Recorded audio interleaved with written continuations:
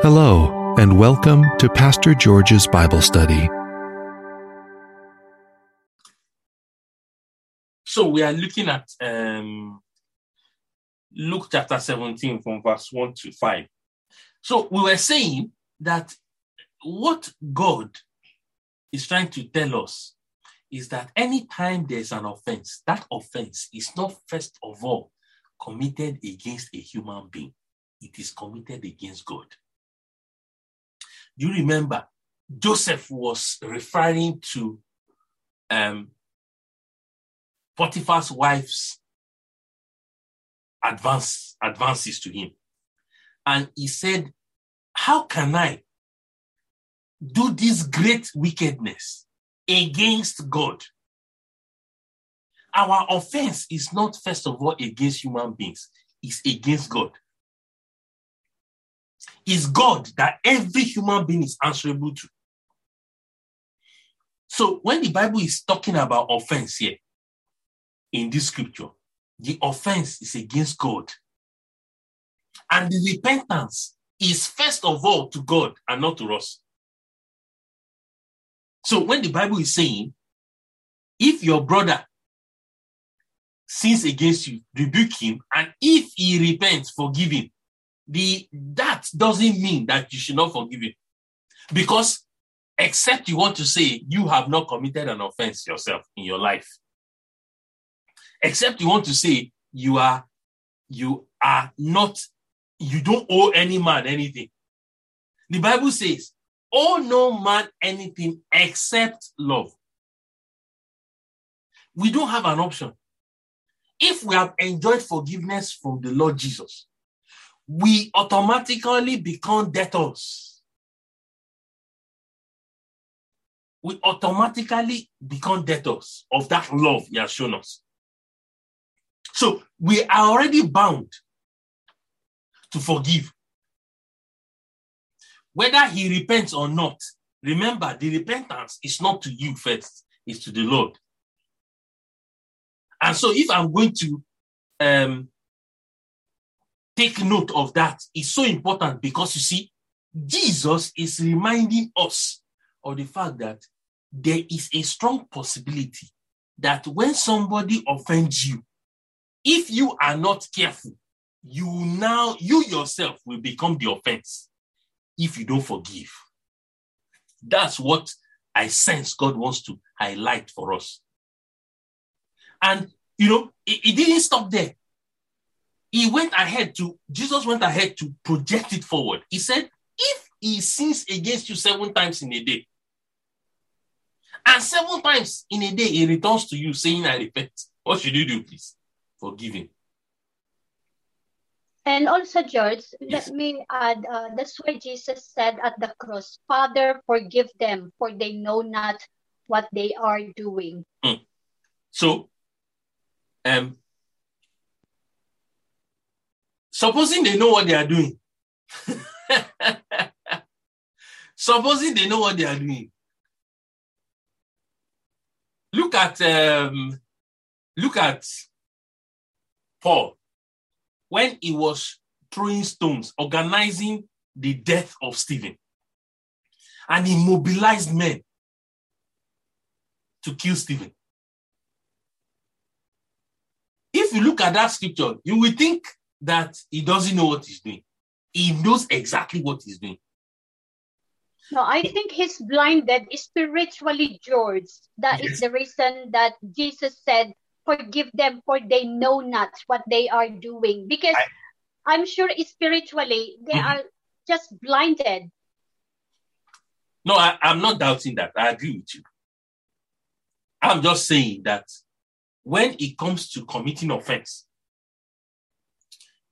our forgiveness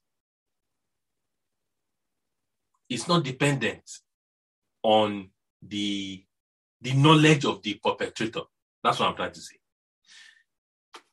And look at this example Jesus is giving. Jesus was talking about somebody offending 7 times in a day. And that person keeps coming, asking for forgiveness. Jesus is saying you should forgive him. Why?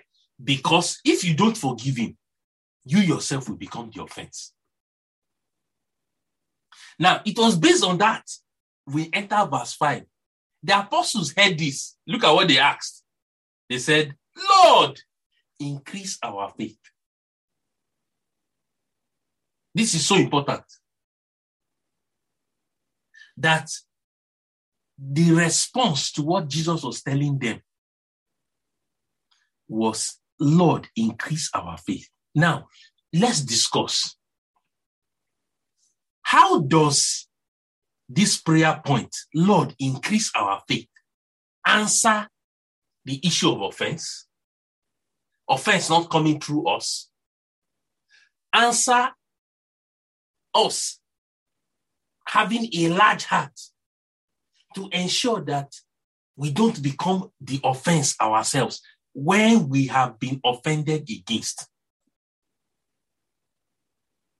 It's touching my heart that the answer to the things Jesus talked about in verse 1 to verse 4 is, oh Lord, increase our faith. Beloved brethren, we need an increase in faith if we are not going to become the offense. Lord, oh God, increase my faith so that I will not be the one through whom the offense will come. Lord, increase my faith so that I will not suddenly become the offense when people offend me. This is very important. Because if you don't cry to God for him to increase your faith, now increasing, I was thinking, how does increasing faith have to do with all these things we've talked about? It has, because faith is not only in asking for things and getting things. Your faith also demands your obedience to God. Remember how Abraham was called righteous? What was it? The Bible said he obeyed God, and that was counted as faith. Obedience to God, ensuring that your personal obedience to God is correct, is counted as faith. So when the Bible is saying, Lord, when this prayer point comes, Lord, increase my faith, what are you asking for, please? Lord, can you help me increase my obedience to you? If I am not going to be an offense, if I am not going to be an offense when somebody offends me, the right thing to do is to increase my obedience. This is so important. And that's why we don't have an option than to also pray the prayer of these apostles and say, Lord, increase my faith. Now, the next part of that verse now expounds a bit on this matter of increasing faith. What does it mean to increase my obedience? How do I increase my obedience in the things of God? How am I particularly deliberate about my own personal obedience? We will see how Jesus increased his own obedience to God. We will see how he practically applied this increase in his own life. And we saw it in Jesus' life. You see, I thank God for the Lord Jesus because he's an example that we can follow. Jesus' life is not abstract to the point whereby he's just all lazy and confusing, that you have no understanding of how he lived, and you cannot put yourself in his shoes and follow him. Jesus is not like that. We'll see.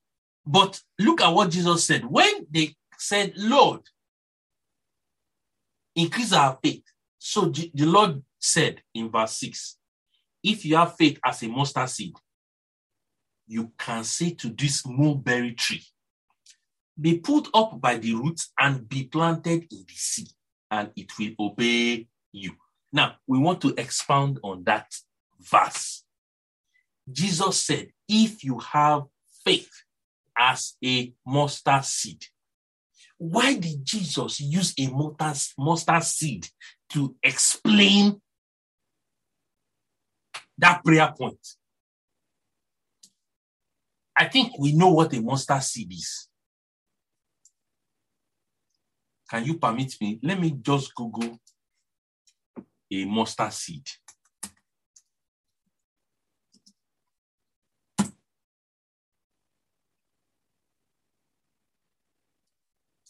Thank God for Google. At times, you can easily explain what he is doing. A mustard seed. Bear with me. Let me share my screen. Oh, sorry. I pressed that button by mistake. Let me share my screen. So, mustard seed.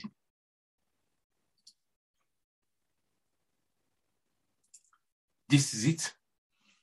I know you can see my screen now. You can see how small the seeds are here. What's happening? Yes. Tiny, tiny seeds. Now, there was an analogy I saw the other day. Yes, look at this picture. Very interesting. So tiny. And can you imagine, out of this small thing, is it possible to have this tree? Is it possible?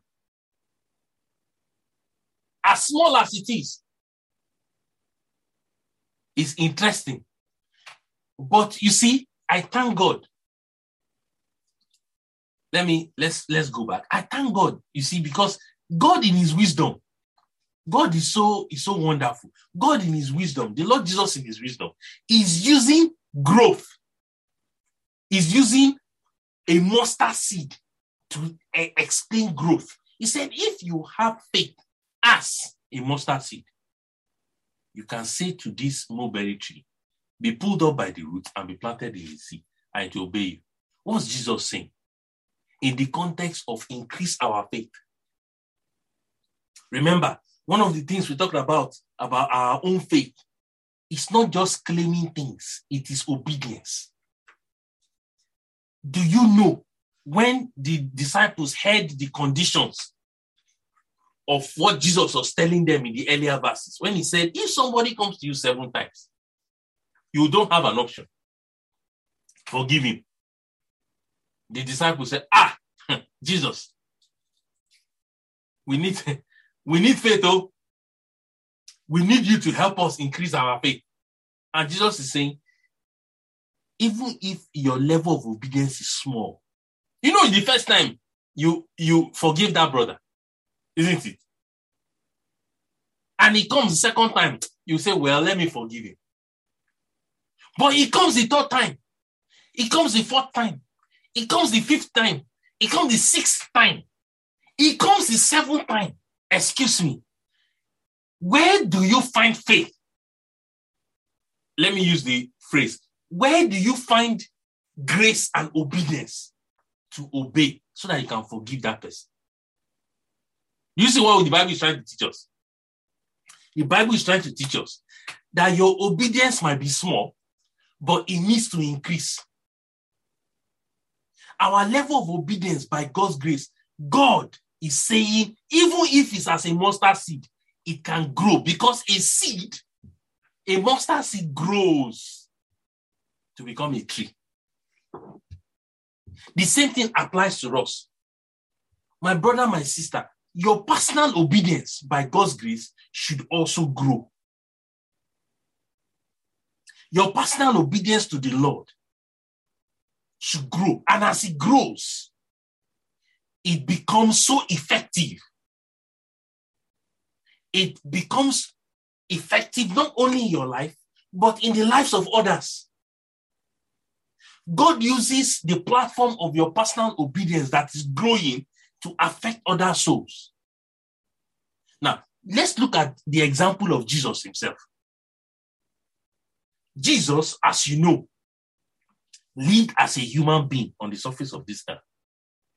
He did not fall down from heaven. Jesus grew. Let's go to Luke chapter 2 very quickly. We saw that before the eyes of his parents, Jesus was a growing young boy and he became a man. Luke chapter 2. Look at it.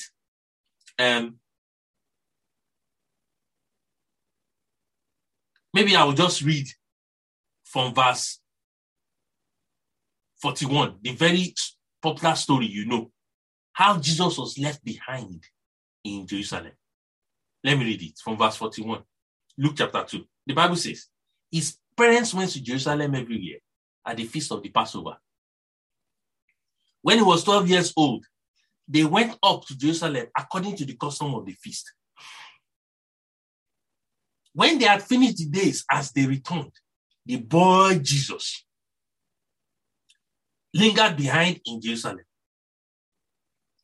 And Joseph and his mother did not know it, but supposing him to have been in the company, they went a day's journey and sought him among their relatives and acquaintances. So when they did not find him, they returned to Jerusalem, seeking him.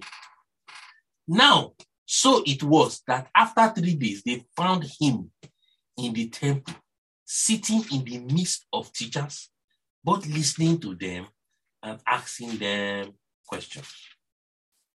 47. And all who heard him were astonished at his understanding and answers. So they saw him, they were amazed. And his mother said to him, son, why have you done this to us? Look, your father and I have sought you anxiously. And he said to them, why do you seek me? Do you not know that I must be about my father's business? And they did not understand the statement, which he spoke to them, verse 51. Then he went down with them and came to Nazareth and was subject to them. But his mother kept all these things in her heart, and Jesus increased in wisdom and stature, in favor with God and men. Now, take note. Remember, we're talking about, oh Lord, increase my faith. Increase my level of obedience. Your increase in God's obedience, in obedience to God, should come alongside your growth.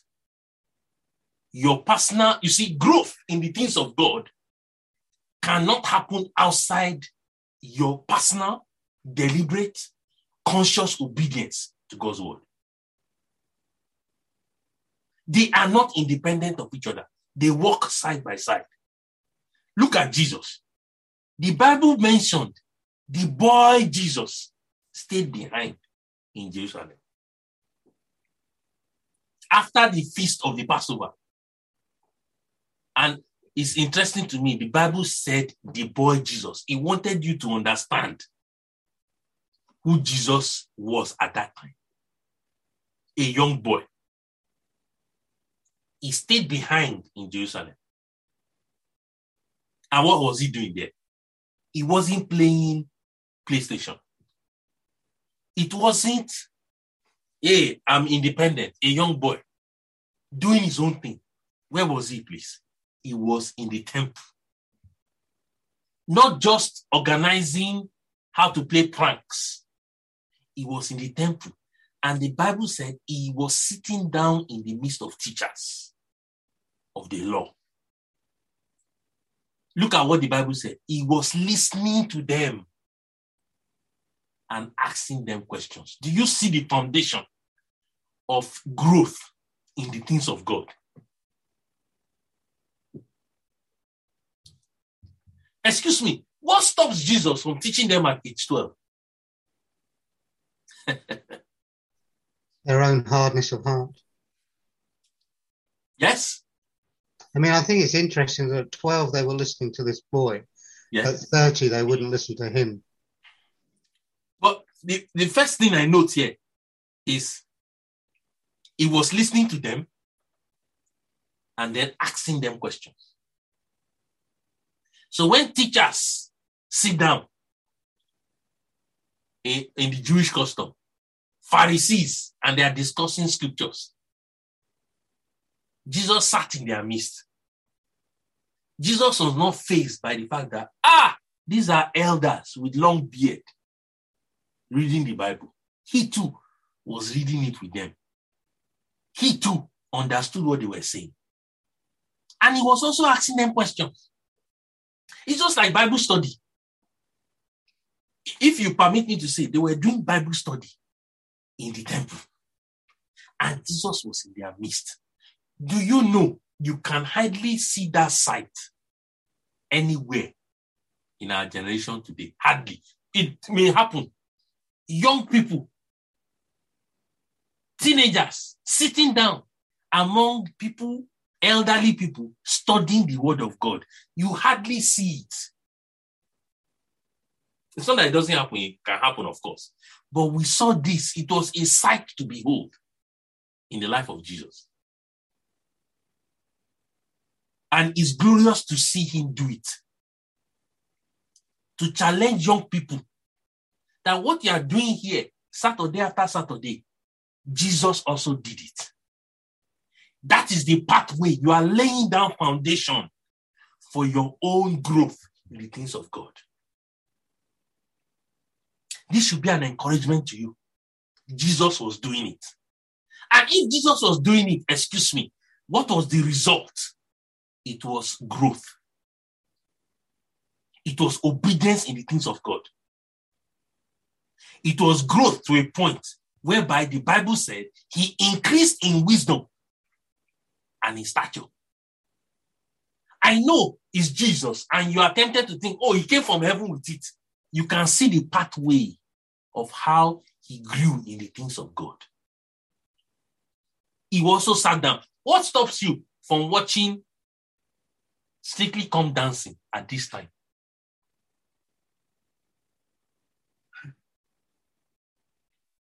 What stops you from watching one of these reality shows? You have chosen to sit down to study the word of God. How will you not go the path Jesus also went on? If you do what Jesus did, how will you not get the results he got? You see, that's my challenge. That's my own encouragement. That if I also follow Jesus and did what he did, I will also get or experience what he experienced. The Bible said he sat down, listening, asking them questions. This was Jesus. In humility, even as a young person, was listening to men talk to him. And the Bible said, and look at it in verse 47, and all who heard him were astonished at his understanding and answers. So as they were talking as he was asking them questions, they too will ask Jesus. And Jesus will answer. That is the product of sitting down to study the word of God. And obviously, it's clear, obviously, from this scripture, that this is not the first time. Jesus has been doing this. He has been studying the word of God himself. For him to have understanding and answers. Meanwhile, remember what was happening. His parents were looking for him. And it's always been a challenge every time we talk about this. If the Lord is looking for me, where will he find me? As a young person, if they were looking for you, where will they find you? And we saw it in the life of Jesus. For 3 days, he was in the temple during marathon Bible study. Wonderful.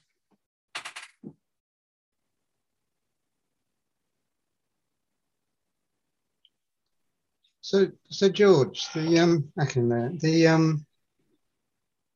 one of the one of the biggest barriers to us being obedient, I think, and that debt of love is to know how much we are loved. And it says, he that has sinned much will love much. Mhm. Yeah. And from what I can see, one of the big struggles that as Christians we have is that we don't recognize our sinful state, what we've been saved from whilst we were still sinners. He died for us. Mm.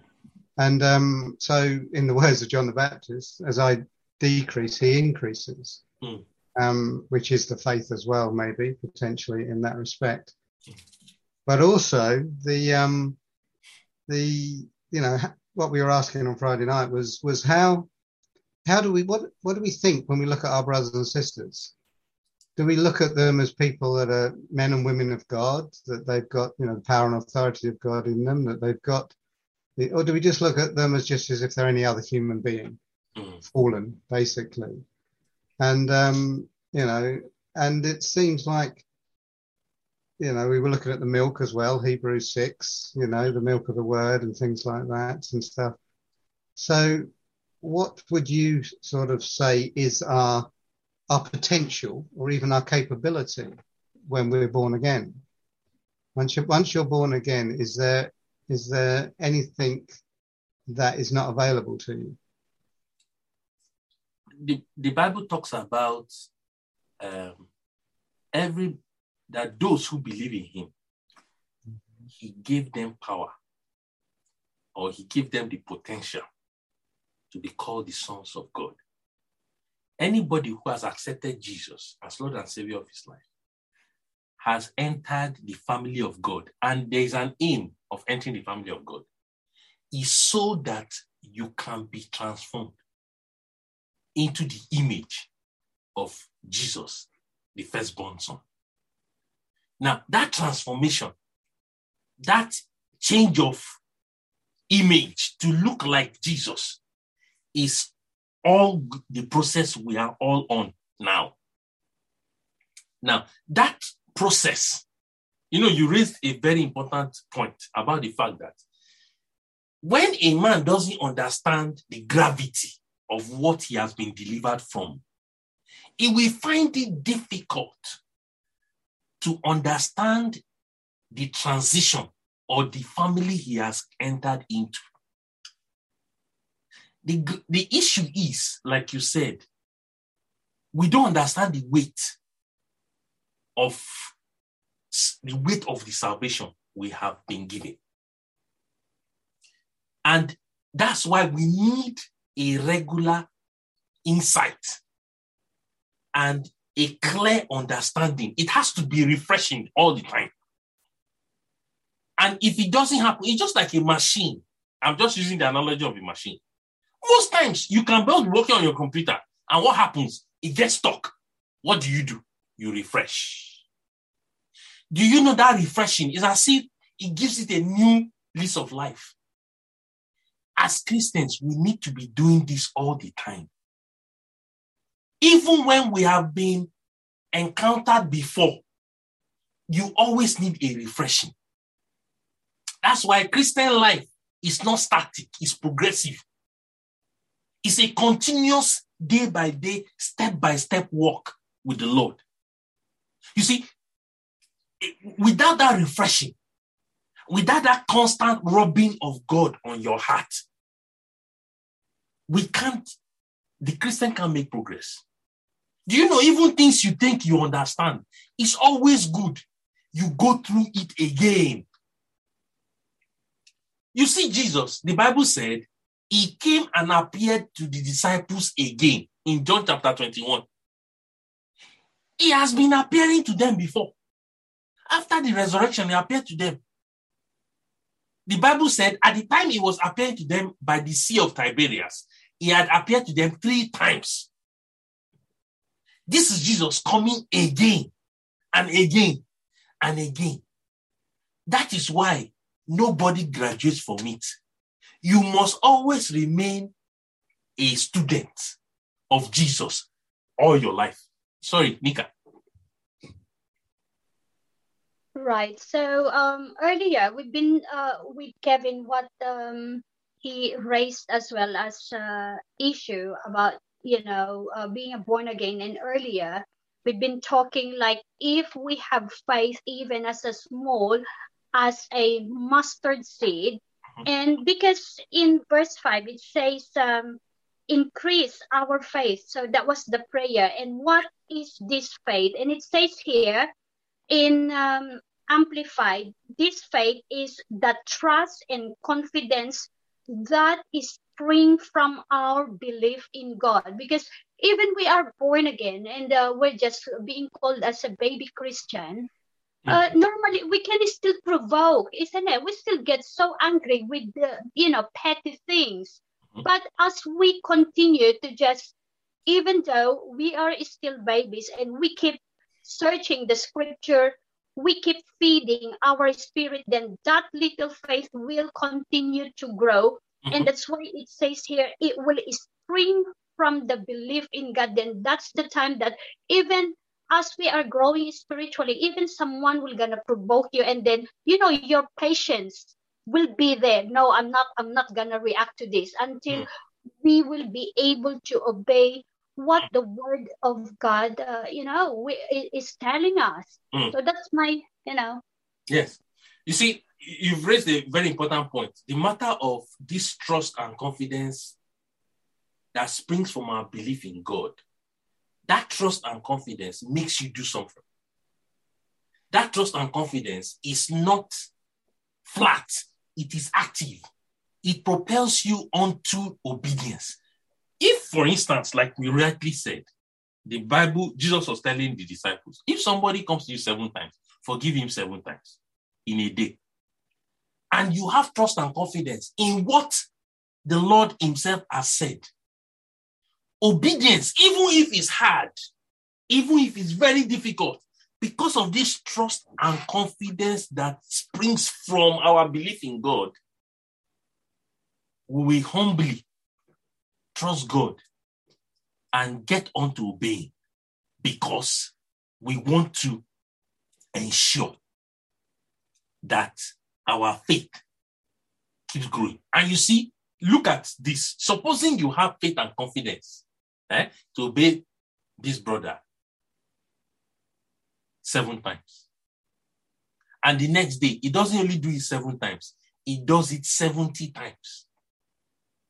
Do you know, because you have obeyed 7 times, there is a springboard for you to stand and say, Lord, I did 7 times. And I have trust and confidence in your word that says, even if it comes 70 times 7, what should I do, please? I should keep obeying. And that's why I know that's a hypothetical example in a sense. But what I'm just saying is, growth comes by obedience. And more growth comes by more obedience. Do you know how it feels when you've been obeying God, and then all of a sudden you misbehave? Something happens to your heart. Unfortunately, people don't recover from that. Some people don't, so they stay there.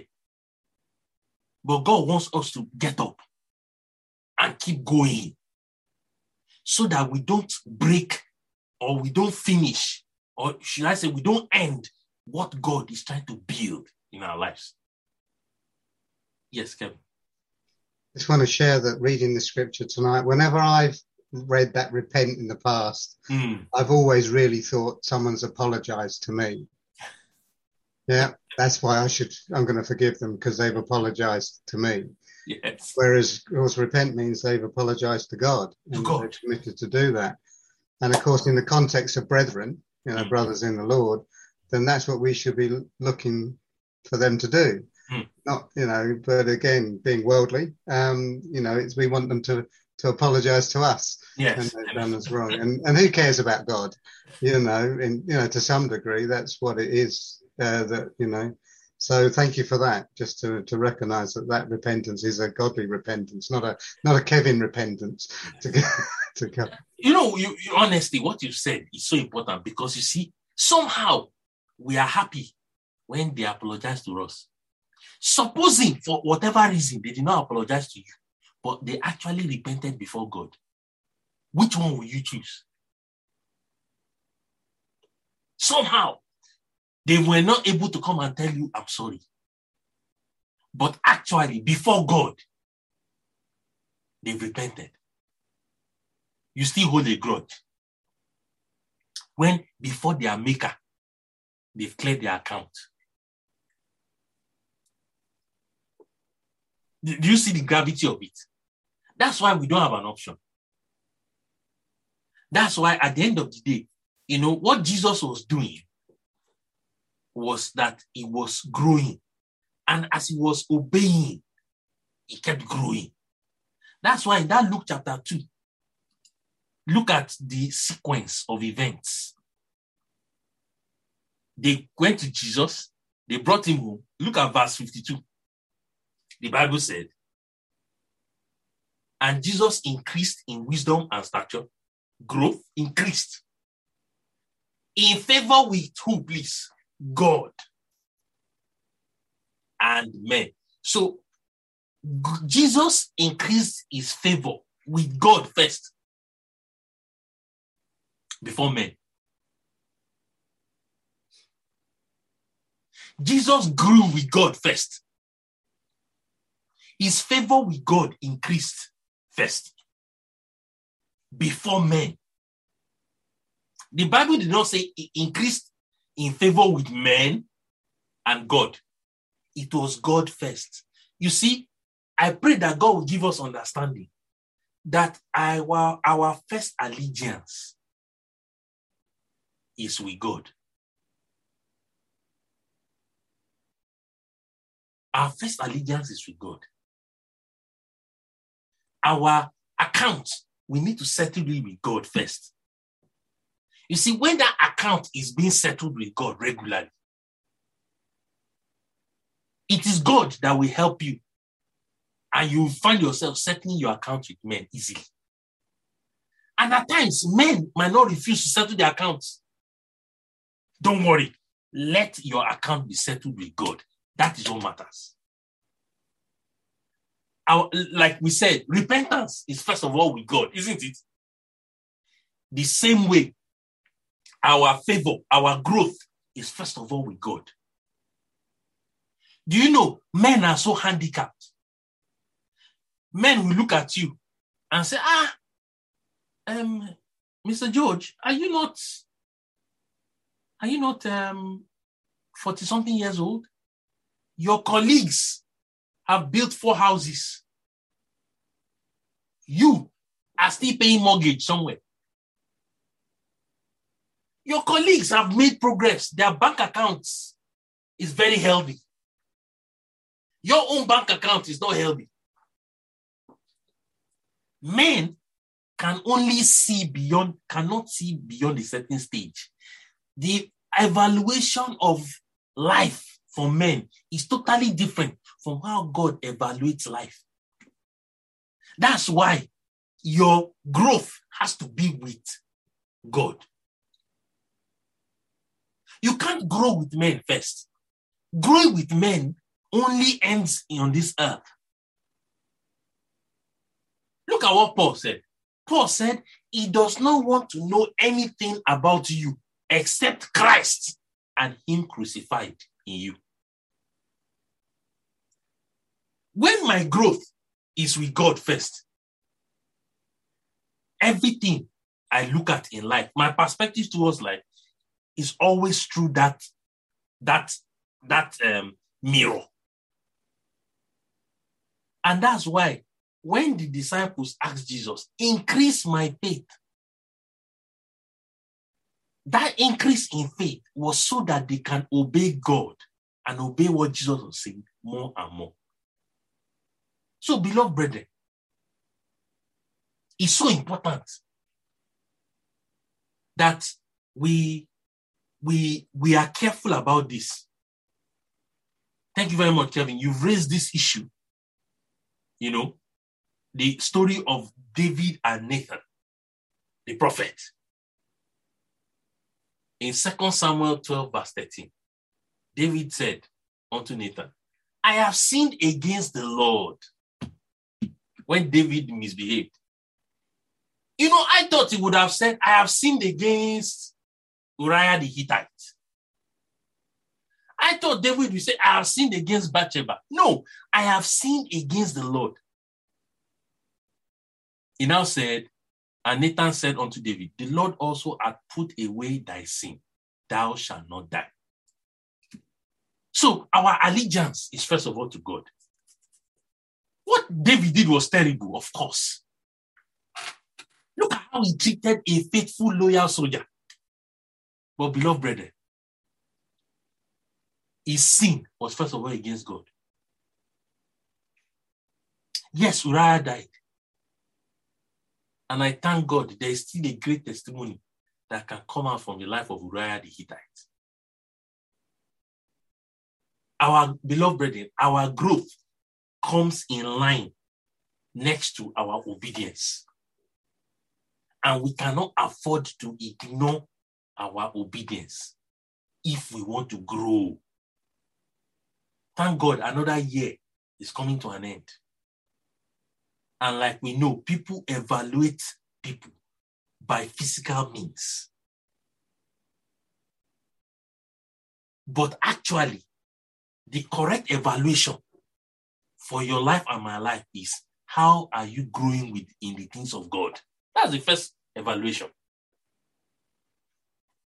Human beings will always use physical things. They say, oh, now this is 2022. So have you made progress in your career? Have you made progress in your business? Have you made progress in your family? How many grandchildren do you have? All those things. Human beings use worldly things to assess progress. But actually, the progress we should pay attention to is that the years have passed. The summer is past. The winter is passing. Where is my relationship with the Lord Jesus? How am I growing in the things of God? Am I attentive to my personal, deliberate, conscious obedience to the word of God to my life? Yes, Kevin. Okay, I wondering what should our relationship to offense be? It says offenses will come, different way of translating the first scripture we looked at there. Yes. Heaven's one, they come, this fallen world is full of offense. Yes. That's what it is. It's full of offense, or injustice, as we might want to call it, or unfairness, or all these sorts of things. But as a Christian, what should our relationship be to should we say, the right to justice? Okay. This scripture, it gives us one of the responses. When Jesus says, for woe unto him through whom it comes, the first thing is, I must take it unto myself. I shouldn't be the one that will fulfill negative scripture. That's the first thing. That's why Jesus warned. He said, take it unto yourself. He didn't say take it unto the other person. He said, take it unto yourself so that you will not be the offender. Now, the other thing, the next thing was the issue with forgiving somebody who has offended you. That is the other side of my response to offense. That even when offense comes to me, I must be large-hearted enough to forgive those who are involved in offending me. And not only that, you see, the Bible talks about repentance. It said, if your brother repents,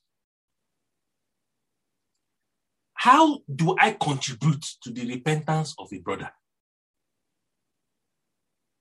How do I become an instrument of righteousness to bring about repentance for somebody else, so that that person will get true forgiveness from the Lord?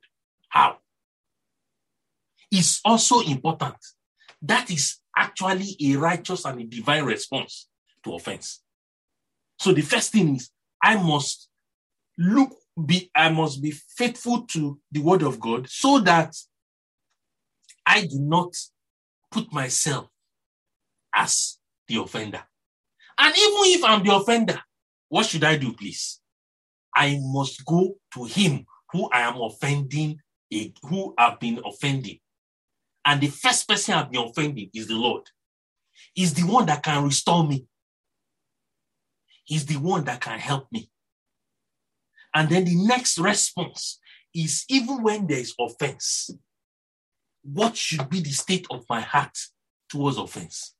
You know, some people are so bitter because of the injustice in the world. Forgiveness is not in their dictionary. Why? Because there is so much injustice. And that's what Jesus is warning us against. I suddenly can become an offense when I don't forgive. When I become bitter, I become an offense before God. That's the issue. And a lot of us Christians, we can fall into that trap. Yes, we see ungodliness around us. We see terrible things. And the enemy can spoke those things and make it a stronghold for bitterness in your heart and in my heart. We must be large-hearted, honestly. We need it. Because unfortunately, this offense, we are in the last days, it's not going to decrease. We are going to see more ungodliness. What should happen to the heart of the Christian? I must be careful that my love for God and my love to see God move in the life of people, I must be careful that that love must not wax cold. It's a quiet ploy of the enemy that your soul will be vexed all the time, that you cannot pray. Your soul will be so affected that you lose compassion. And that is a dangerous place to be. That's why we need to take heed unto ourselves, beloved brethren. We don't have an option. You see, when the Bible says in the last days, the love of many will wax cold, the waxing cold of the love is because of ungodliness. And it happens in two ways. People stop loving God and loving righteousness. And those who are supposed to love righteousness, compassion evaporates from the heart. That they don't carry a care and compassion for the people. So that's the way I see it. And, you know, one must be careful. Even when you are not the one offending, suddenly you can now become the offense because of lack of compassion.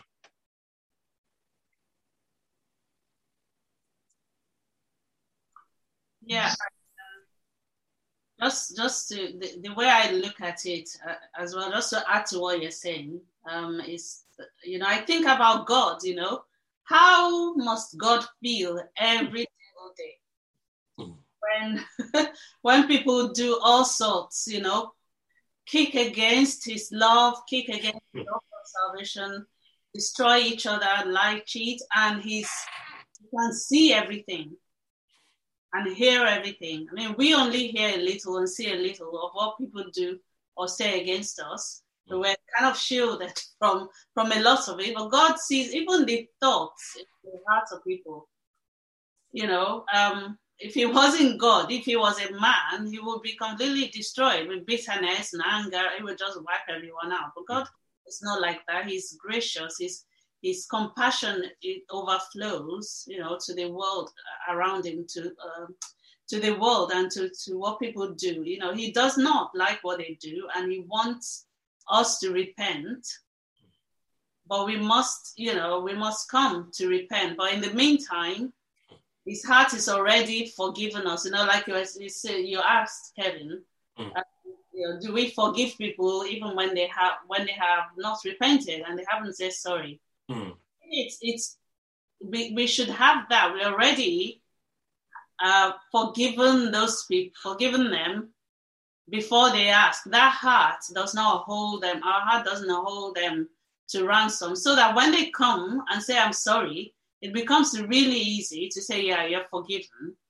Because the thing is, if offense and forgiveness and offense and repentance brings about a restoration of relationship, You know, the whole point of coming to repent is that so I can have a relationship with you.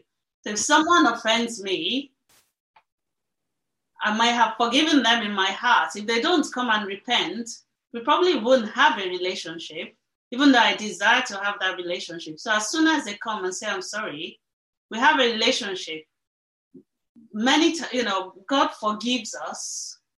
His heart, his attitude towards us is that of forgiveness completely. And but then we don't have a relationship with him if we don't come and repent and say, oh Lord, please forgive me. And it's like, yeah, I forgave you long ago, just come in. So it's our heart attitude. And like you said, what's the alternative? The alternative to forgiving is carrying bitterness about, and you become the offensive. You go to hell, really. If we don't forgive, you lose the forgiveness of the Father as well. That relationship that we can have with him is spoiled, is become bitter. So, my own heart attitude is, well, what does God say about this? And I want to be free in my heart enough to be able to pray and to praise him and to lift my hands up in church, and say, God, or at home or wherever, and say, God, I thank you that I belong to you. If we're angry and bitter, we cannot do that. We don't have a relationship. A relationship with God will not flow properly, even though God is sitting there and waiting for us to come. But because we've tied someone in our hearts, we cannot come, freely to him. So, just have the heart of Christ towards the world around. Yes, Kevin. I mean, I think it's interesting that you've got this scripture. Well, this week, in the press, we saw, it talks about little children here.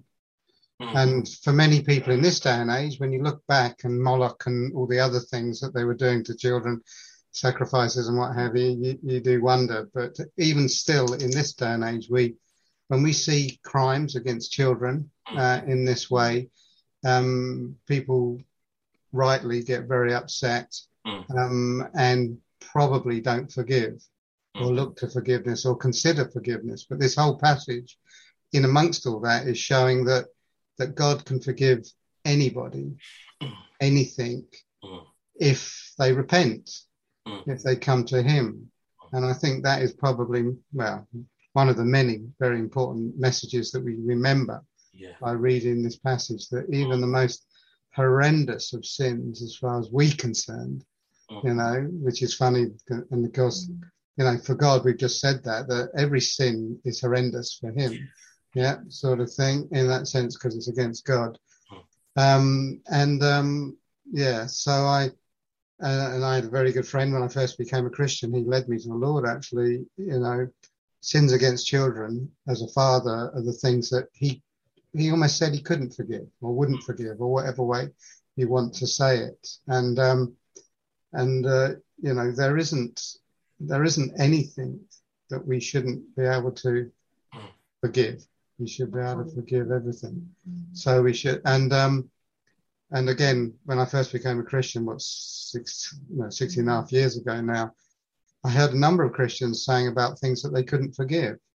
And I was completely confused. I thought, well, that's what we have to do, isn't it, as Christians? And I understand it's difficult, and certain things are far more difficult than others. But that's where we support one another. And of course, some of the worst offences, and I don't mean that in the reality of it in that sense, but some of the hardest things for Christians to forgive is how they felt they've been treated in church, by church, and how their relatives have been, how their Christian friends have been treated by church in that sort of sense. Maybe they may not be close to God, but the way that they see, so it's probably one of our biggest testimonies as Christians that Christ lives is our ability to forgive. That is probably almost our best witness.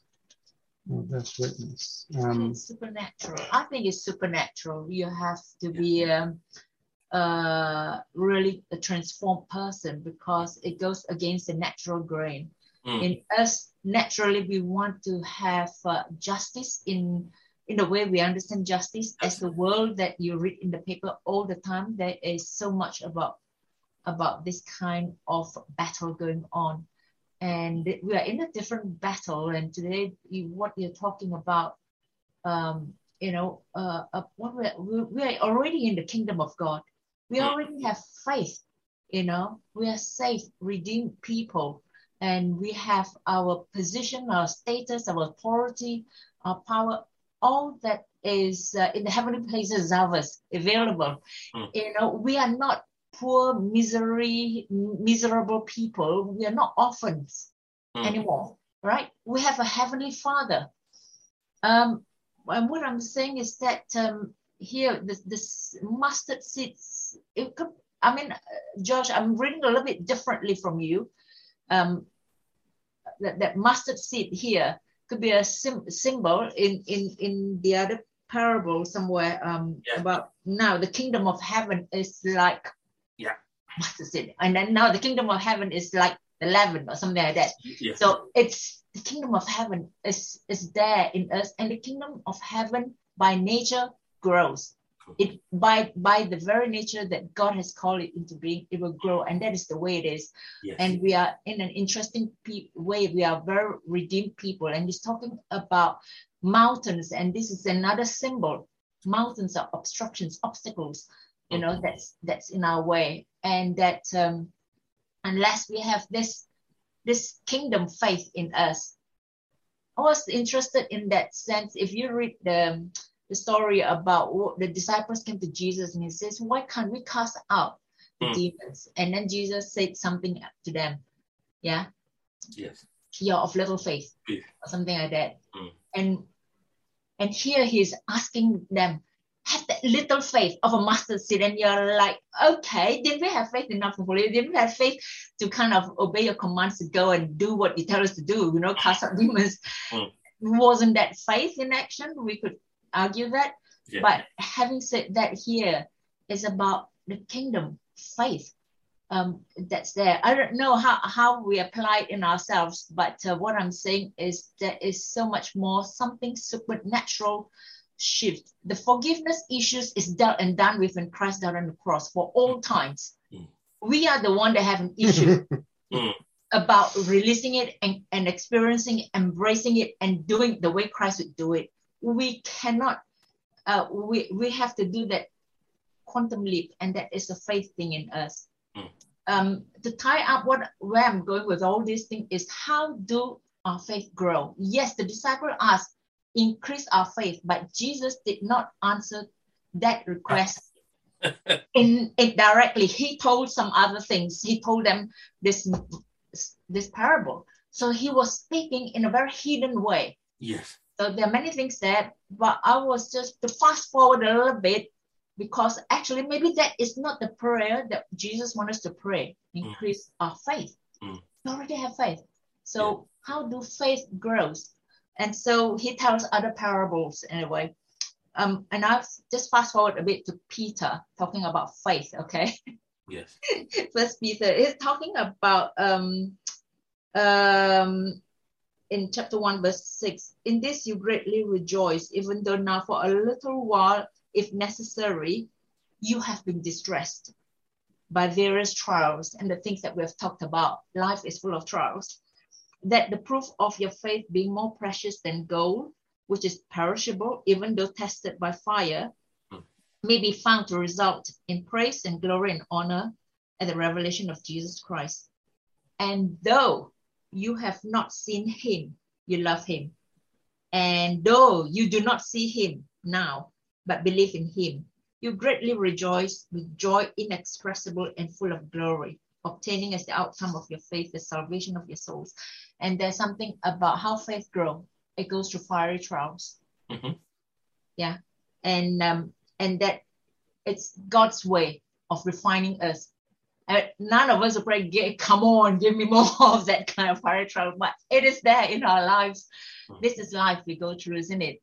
Even now, as we go through this COVID times, and the restrictions and all the governing authorities and the voices that we hear around, these are more trials and tribulations that's coming in the world that we're living in. And we are just asking that we be faithful. And the important thing here is that Peter commented on the fact that you have not sinned. You have not sinned, and yet you believe. Yeah. And this is where we are. We have never seen Jesus, but we believe. This is supernatural. This is the work of the Spirit in us has come into us. We all can have faith, and we keep talking about it. If we push and we encourage one another here, and it's just this is where it's a mustard seed in us, isn't it? By nature, it's God's nature growing in us. You talked that's about my little preach. No, that's fine. You talked about the issue of how does faith grow, and in a not simplistic sense, but in a straightforward sense, in what Jesus was talking about the issue of the sower, the seed, and the soil. You notice that there was nothing wrong with the seed. There was also nothing wrong with the sower, because the sower went forth to sow. The issue we had was the soil. And that's where my own heart comes in. That my growth in faith, in whatever dimension you look at it, has to do with the soil. The soil has to be the right soil that will allow the seed to grow. By nature, that seed, once it falls onto good soil, it grows. Yeah. And do you know there's nothing else the sower did? The sower just went and sowed the seed. And we saw the repercussion, we saw the effect. Growth came after. And what God is demanding of our lives all the time is to always check on the soil. Check that the soil is not loaded with rocks underneath that nobody can see. Check that the soil doesn't have thorns. The cares of this life, what it does is that even when the word of God comes, it stops fruit from coming out because of the cares of this life. And those cares, they are not sin. It is genuine cares. But the Bible is saying, take it out so that the seed can grow. Even when we talk about rock most times are some of the things we don't see. It's underneath the soil. It's buried under the soil. The soil can be looking lush and plush on top. But underneath, there are some things God needs for me and you to remove. And, you talked about the issue of trials. It's so important. There's a way God engineers trials to remove some of these rocks. Yes. We keep saying it. You are looking for patience. Yes. You want the fruit of patience to come from the seed of the word of God. And God gives you a very difficult colleague. And you can do it. But what is it? But it's one of God's ways of removing those rocks. God wants to teach you patience. He doesn't just teach it in the Bible. He uses life example, real life example. You have a difficult colleague, difficult boss, at work, and everybody is treating that person in the light of how they normally would treat people like that. But God is saying, no, you can't do that. And that's because there's a different seed growing in you. Amen. So the prayer now is for God to help us. That, Lord, the soil of my heart, please, can you help me in mercy? Deal with it. Those stones, please remove it. Those weeds that encroach on the growth of the word of God on my life, Lord, in your mercy, remove it. And I think it's crucial to keep an eye on those things, because Jesus will keep coming again. He doesn't stop. He keeps coming, and he keeps coming to try and deal with those issues in our lives. Mm-hmm. And the prayer is that, Lord, help me that I do not ignore your instructions. When you come again, please let me not just push it aside and say, well, God, you have come again. No. It's God's process. And growth doesn't happen like magic. It's a progressive thing. If we ask the mother, say, you remember when you held your children, they were your babies, small. When they were first born. Now you can't hold them like that. They've grown. That happened over time. Mm. And that's why me and you, God keeps working on our lives to ensure that we keep growing. And it happens over time. Even God knows that he needs patience with you. If God has been patient with me all these years, should I not be patient with others? That's the challenge. And I trust the Lord will help us. Sorry, our time is gone. And I think it's just important to pray on these issues so that the Lord will help us. Amen. Amen.